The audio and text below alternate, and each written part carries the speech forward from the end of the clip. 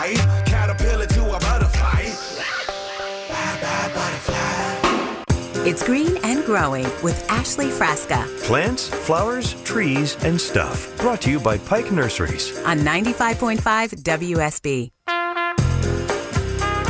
Here we are together again for another Saturday morning. Welcome to Green and Growing. Thank you so much for tuning in. Ashley Frasca along with you live in the studios in Midtown for the next 3 hours to take your calls on anything and everything gardening or just even what's concerning you. WSB has been here for you for the last couple of weeks through all of this, for 98 years actually, but we're all doing our jobs a little differently nowadays, and we thank you so much for depending on us to get you all of the information you need. And this weekend, it's just going to be home and garden information. First up with me until 9 o'clock, and then Dave Baker still doing the Home Fix-It show from 9 to noon.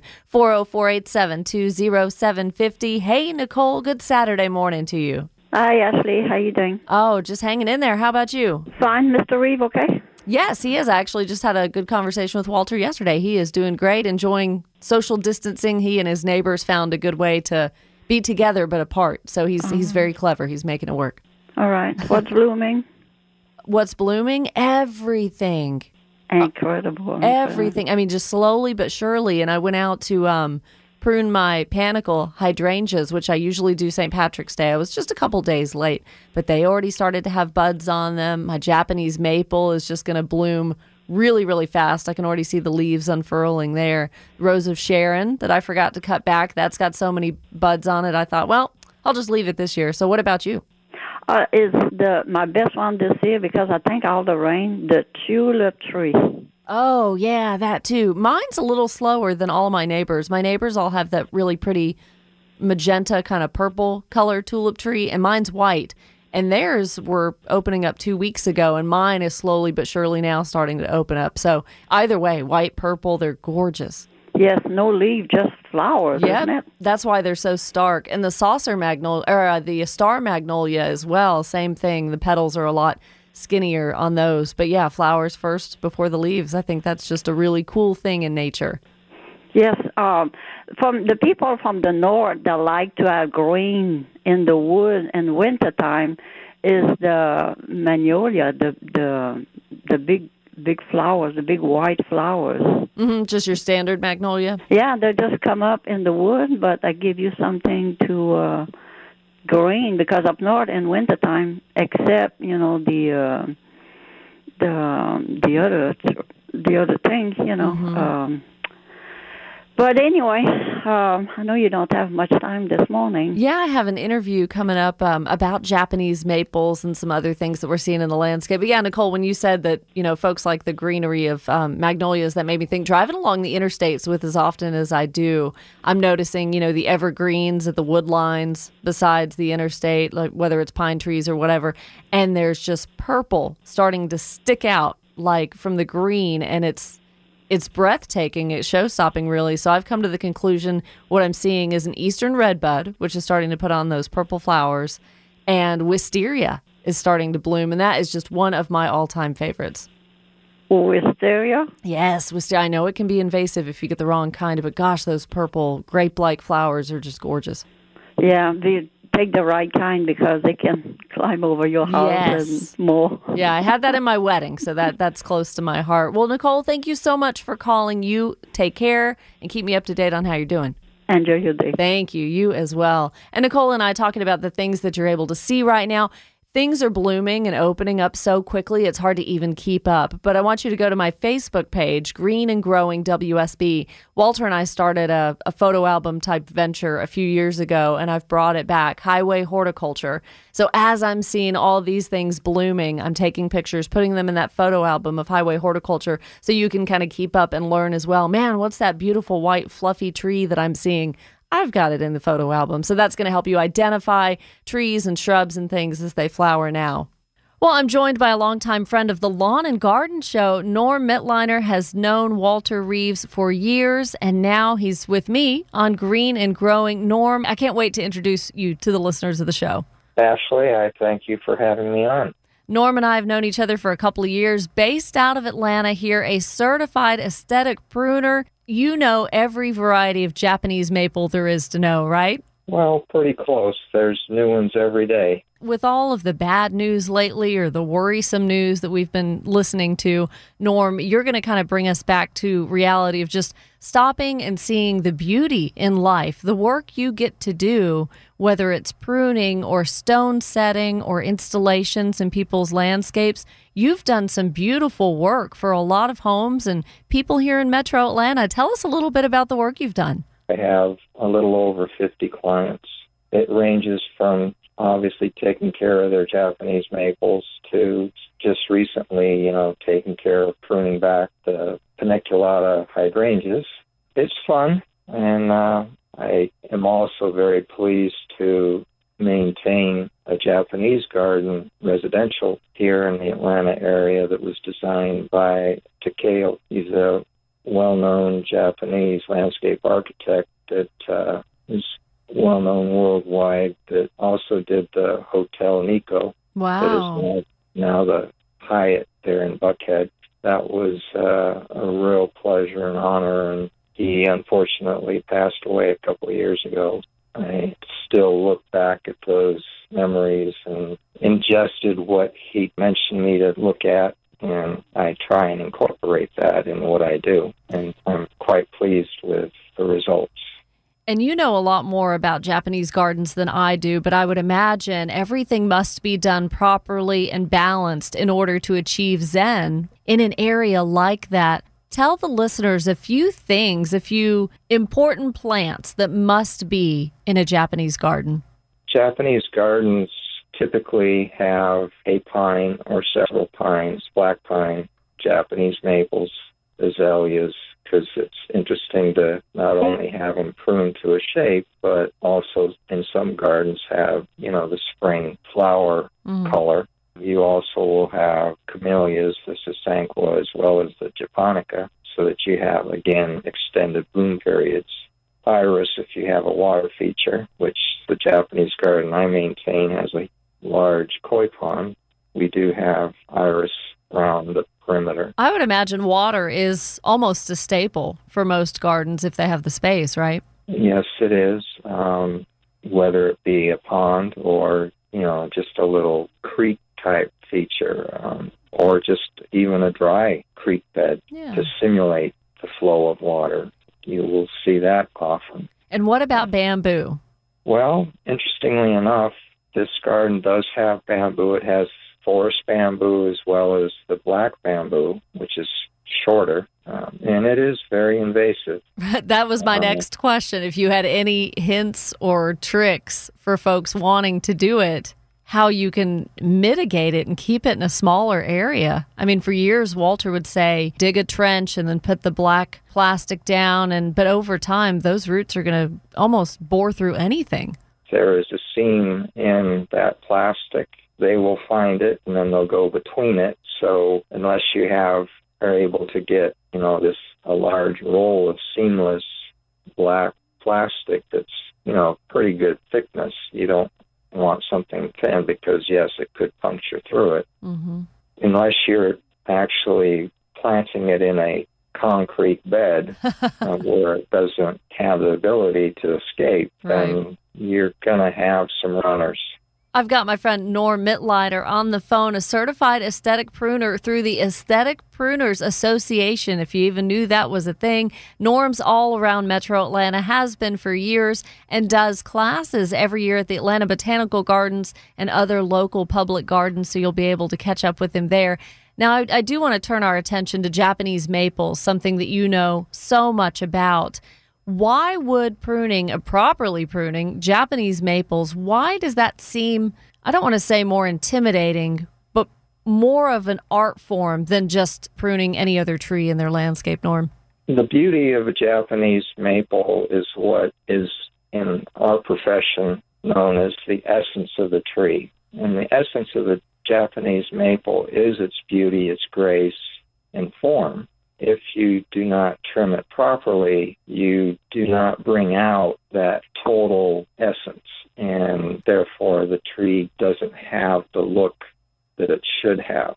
It's my job in each garden that I work on that I do that for the trees. And it's a big difference. That's where the aesthetic pruning comes in. Naturally, one can take a Japanese maple, use the arboricultural science, trim the tree, and it be properly done, but the look will not be the same as if it were done using the aesthetic pruning techniques.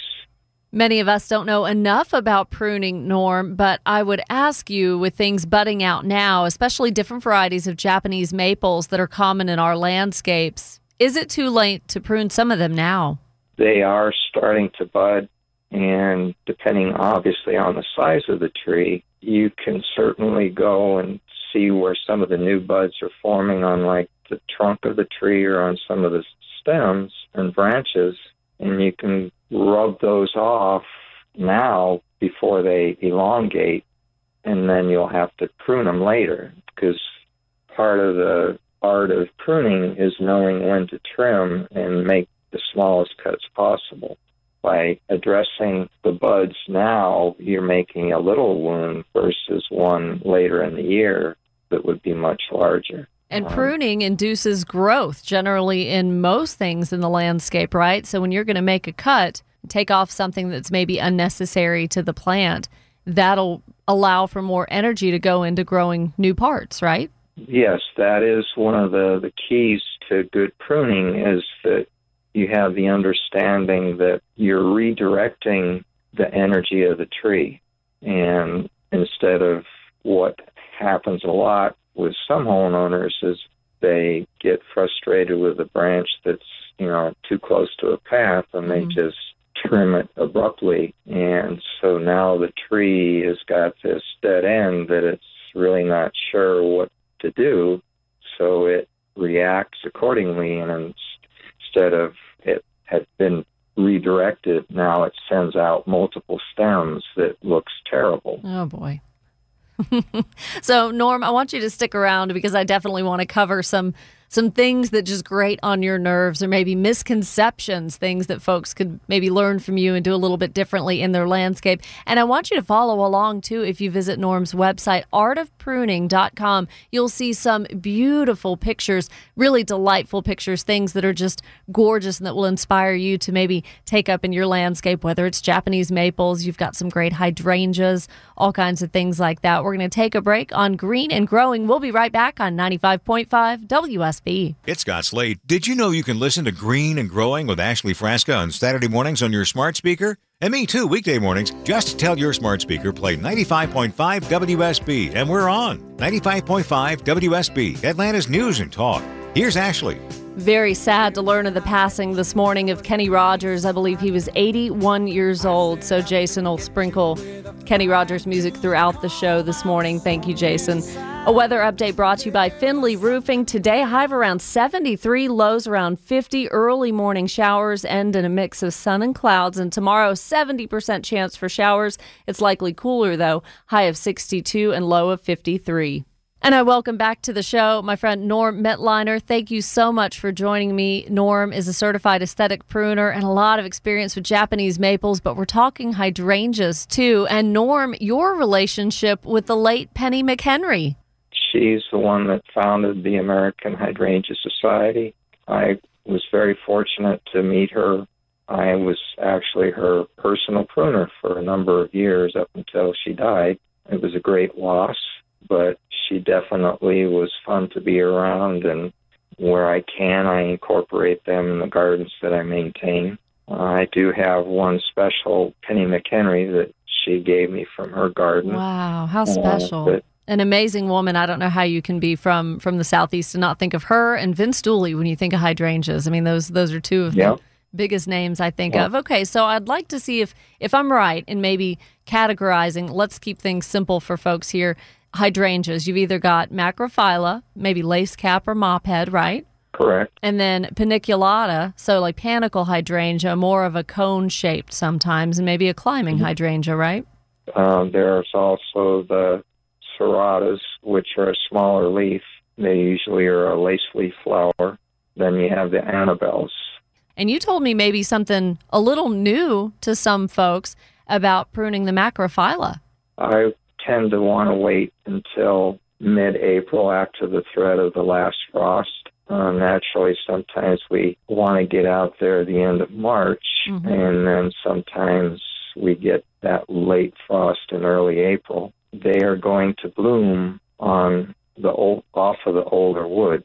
The stems that are produced will have the flower on it. And if you trim them all the way down to the base, then that new growth that comes up will not bloom. Now, it could be personal preference, but is it wrong to prune them at the end of summer after they've bloomed? That is not wrong. That's just something that I don't do. People want a deadhead. I understand that. Artofpruning.com is the website where you can contact him and see some beautiful pictures of some Japanese gardens here in Atlanta and work that he's done. Japanese maples being the star, Norm. What are some things that you see as a certified aesthetic pruner, you see that you just go, please, homeowners, don't do this? There's the term crepe murder. Yeah. Well, and we all pretty much know what that is. Yeah, you don't have to be a gardener to know it when you see it. Well, when I'm driving down the road and I see a Japanese maple that looks like that, that makes my blood curdle. It's, what are they thinking? Oh, then it's too late. Well, it's not too late. It's just a matter of patience and time, and you can undo what was done. You can correct some major mistakes sometimes. Any more pruning advice before we part ways, Norm? When you're making your cuts, always make sure that you're cutting to a growth point and not leaving stubs. That tends to confuse the tree and make it do weird things. Then you're like Alice in Wonderland. For every cut you make, you're going to have to make 10 more because of the reaction. And we talk every year about this time, Norm, because I am just sick. Every year I miss your Japanese maple pruning class at Atlanta Botanical Gardens that same weekend. Every year I've got the Atlanta Police Memorial Ride that I do with the Blue Knights Chapter 7, but the class already sold out. Tell folks a little more about that. The class is typically offered around the 20th of April. It fills up obviously fast. We're actually going to try something different next year, and there'll actually be 2 classes that will be offered, one in the morning and then one in the afternoon. Wonderful. Well, listen, Norm Mittleider, friend of the show and certified aesthetic pruner. Folks can find you online, Art of Pruning. We need to do this again. We have a lot of stuff we could talk about. Yes, we do. Well, Norm, I'll keep your number close by, and thank you so much for helping me out on Green and Growing, this new show. I can use all the help I can get, friend. Ashley, it's been a pleasure. Thanks for listening to Green and Growing on 95.5 WSB.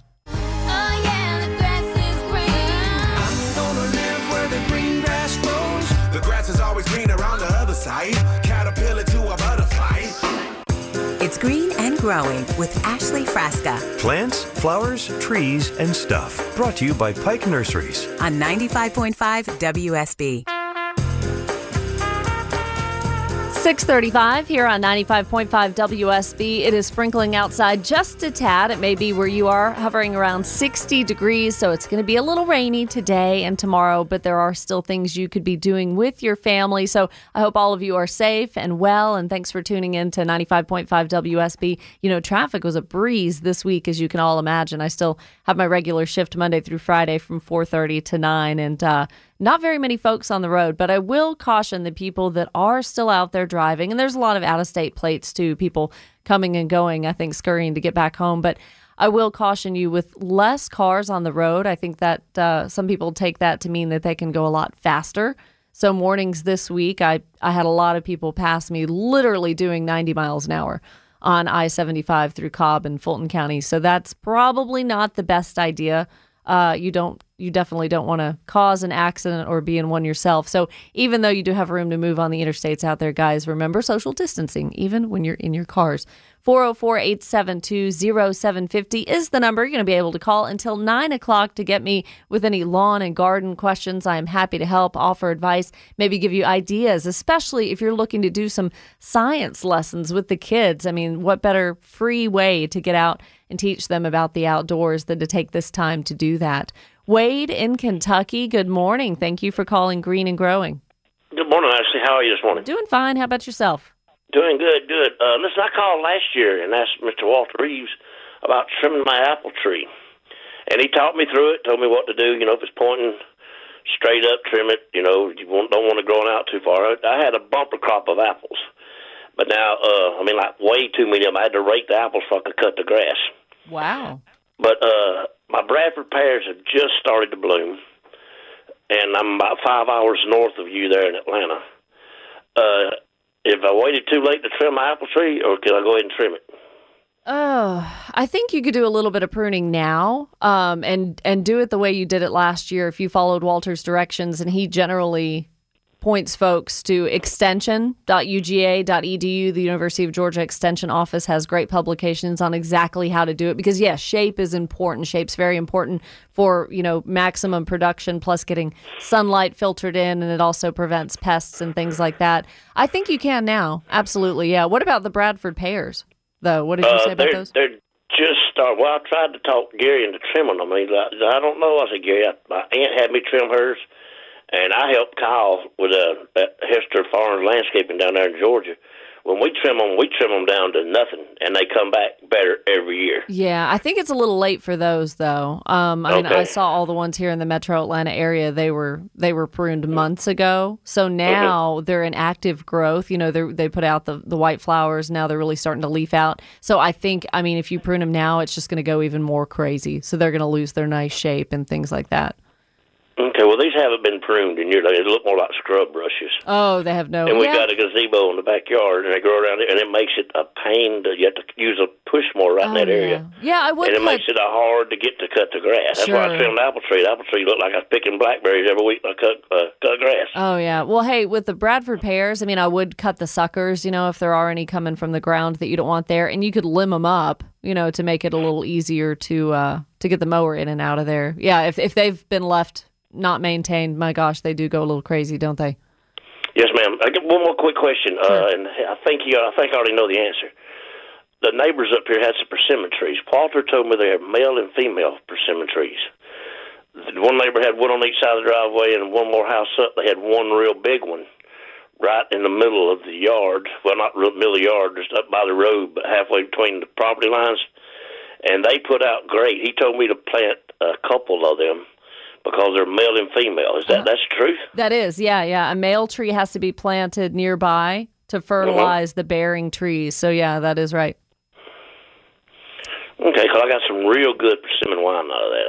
Real good. You wouldn't believe how sweet it is to be from that fruit. Yeah, that sounds great. Oh, and it hit about 18%, so it's got a little kick to it. Well, I'm going to be talking to one of our former meteorologists, our TV meteorologist here in Atlanta, Karen Minton. She retired about a year ago, and she's got a great story about persimmons, Wade. That's so funny you bring that up, living out on the West Coast and growing up in California. So, hey, listen, we got to jump out of here. Thank you so much for listening this morning. We always appreciate you tuning in every weekend. So at this time every morning, we talk to our friend, Walter Reeves. Walter's Wondering. The definitive questions and answers from WSB's OG garden guru, Walter Reeves. With Walter Reeves this morning. Hey, Walter. Hey, Ashley. We do this segment together where we're curious. We're curious gardeners, and we're always teaching each other, learning from each other, and learning from you, too, taking in your observations and your questions and things like that. So, Walter, you recently heard from someone who was a little distraught that they spent all this time in the fall planting bulbs, and here we are at the end of March, and nothing. Well, it wasn't nothing. They said, I got some bulbs, but I was expecting a lot of flowers in March. I just didn't get what I thought I should. Is it possible that I planted them upside down? And that is a concern for some people, of course, if they don't get what they expect. Did you just do it wrong to begin with? My answer, no problem. Bulbs will right themselves just like a cat. A cat, when you drop it out of the window, they right themselves pretty quickly. Isn't that cool? Bulbs can do that very thing. When they are planted upside down, and it's not hard sometimes some bulbs to do that. Yeah, you can't tell. You can't tell which way is up, which way is down. Who knows? The roots will come out, and they will feel which way gravity is, or in some cases, which way blue light is. Oh, wow. And they'll send their roots out, and they'll grab the earth around them, and they'll gradually contract and expand and contract and expand, just crawl down through the earth until they get to the depth they like. Is there any video or time lapse of any kind you've ever been able to see of that process of a bulb actually turning in the ground? I mean, how cool would that be? That would be great cool. Really cool. It would have to be like in an environment where there's a clear wall on one side and somehow the soil is gaped enough to where you could see the bulb. But that would be neat to see. So that is an interesting thing. When I said the roots move away from blue light, that's called a tropism. A tropism is a movement of a plant towards or away from something. And there are lots of different tropisms, like sunflowers. Sunflowers, they face the sunshine, right? Yeah. That's called heliotropism, because the sun is in Greek is helio. And so movement towards the sun is heliotropism. Interesting. The roots, if they move towards gravity, which some roots are stimulated by the gravity, if they go towards gravity, they're called geotropic.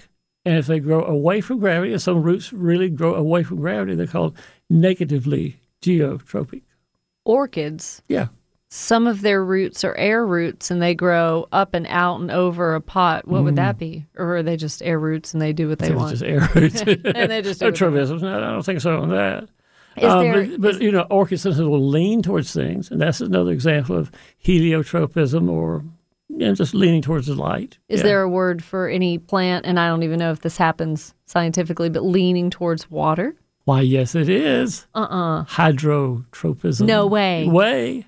That's cool. Hydrotropism. I was going out on a limb on that one. But you got it. That's a hydrotropism. All right, now here, how then do vines find something to climb? You got a bean, let's say it's in the ground, and a little sprout comes out of the ground, and the sprout looks around, but how does it find a pole or a wire or something else to climb upon? I don't know how that works, but then over time, to continue its grasp onto something, it has almost like little hair follicles that come out of the vine or out of the stem that allow it to attach to whatever, but I don't know. It senses, as it grows, it senses where is light and where is not light. So it looks for shade, frankly. It looks for shade. The shade, it figures, must be something taller than me. And if it's taller than me, I want to climb it because I want to be up there where the sunshine is.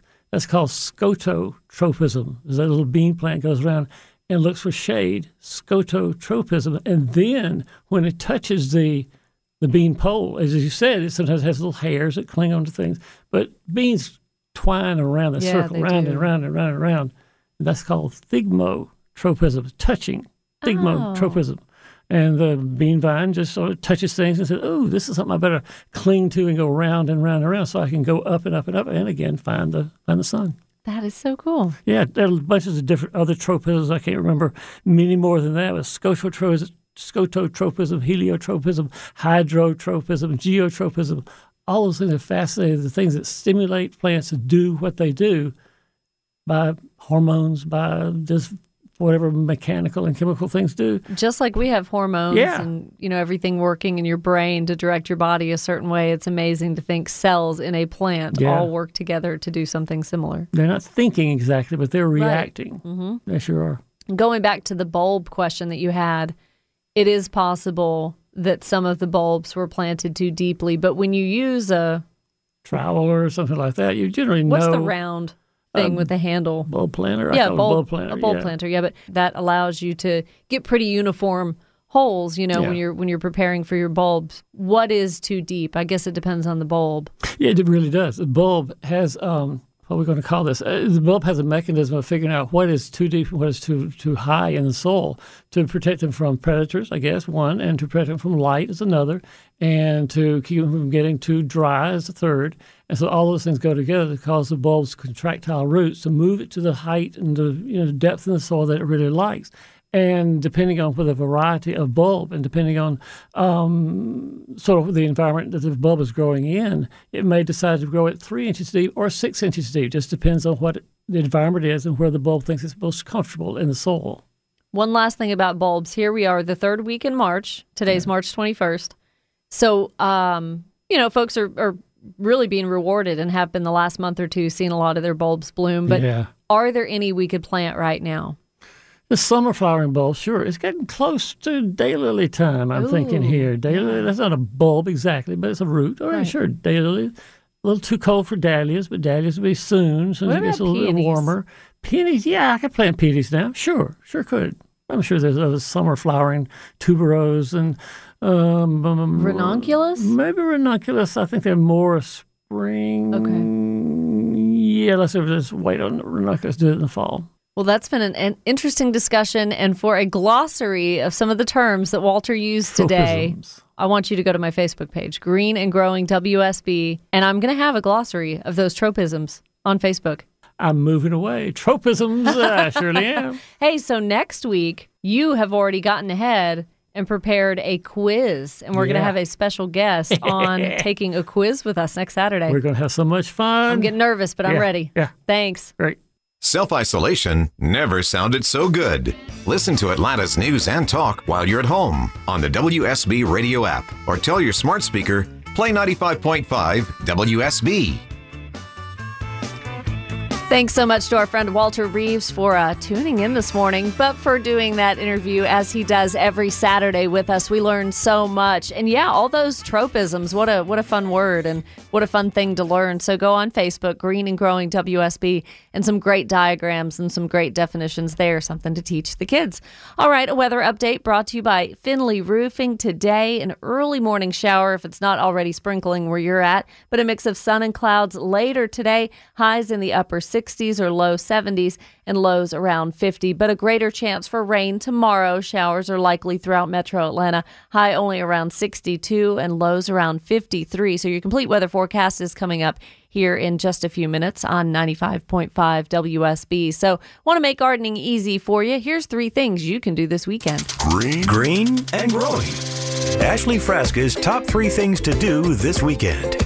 Pretty easy today, maybe a better day than tomorrow to get out there and do this. First, divide overgrown clumps of hosta. You see all of your hosta starting to peek up out of the ground. Mine are already up about 4 or 5 inches, so you can really see where they're going to be really full. So go ahead and dig those carefully, separate them, and you'll be able to share with others or just move them to different places. Fertilize pecans so that they'll get a lot of leaves out on them. The more leaves, the more nuts that are produced. So go to each of your trees and measure how thick the trunk is at chest height. For every inch of thickness, you're going to want to broadcast a pound of 10-10-10, just a very basic fertilizer for pecans. So do that 3 times a year. You want to do it now, maybe in June, and then in the fall up to a maximum of 25 pounds per tree per year. So that's going to be an awfully big pecan. And number 3, chickweed, dandelions, clover, dichondra, dollarweed, all of those can be controlled with an application of broadleaf weed killer. So that's something that contains the active ingredient of 2,4-D. Read and follow the label directions, of course, but I know you're already seeing way more weeds in your landscape than you would like to. 404-872-0750. Hey, Jean in Bremen, good morning. How are you? Fine, thank you. I'd like to know, is it a good time, everything I've got, my hydrangeas, Stella Dior, everything I've got's coming up. Is it okay? I mean, can I just go out and put fertilizer around everything? I would wait a couple more weeks just because you want everything to start to leaf out a little more. But you do fertilize when things are in active growth. Absolutely. So spring is the time where most of the energy is being, expended by the plant. So it's going to need that fertilizer. It's going to need that food and that boost. So, but as especially what'd you say, Stella D'Oro lilies, right? Yeah. Yeah, they're not quite, doing their thing yet. Yeah, they're leafing out, and you do see the clumps there. But I'd wait just a little bit longer. And azaleas and rhododendrons, same thing. I think everything's really starting to put on flowers just a couple of weeks ahead of time because it's been so warm.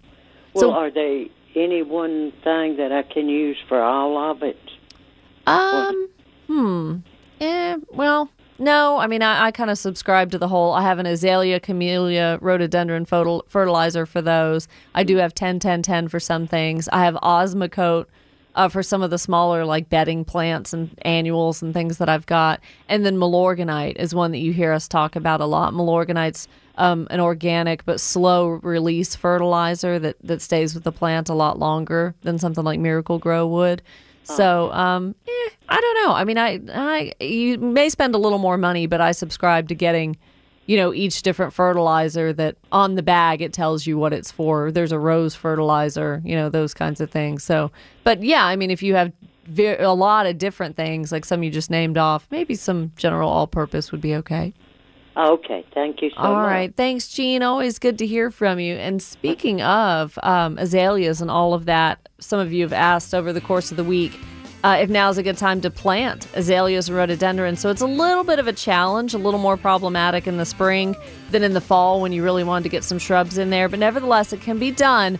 The soil and the hole have to be prepared very well, though, and you're really going to need to be very intentional about watering. So 404-872-0750. You're listening to Green and Growing. We will be back on 95.5 WSB. This is the story of the one. As head of maintenance at a concert hall, he knows the show must always go on. That's why he works behind the scenes, ensuring every light is working, the HVAC is humming, and his facility shines. With Grainger's supplies and solutions for every challenge he faces, plus 24/7 customer support, his venue never misses a beat. Call quickgrainger.com or just stop by. Grainger, for the ones who get it done.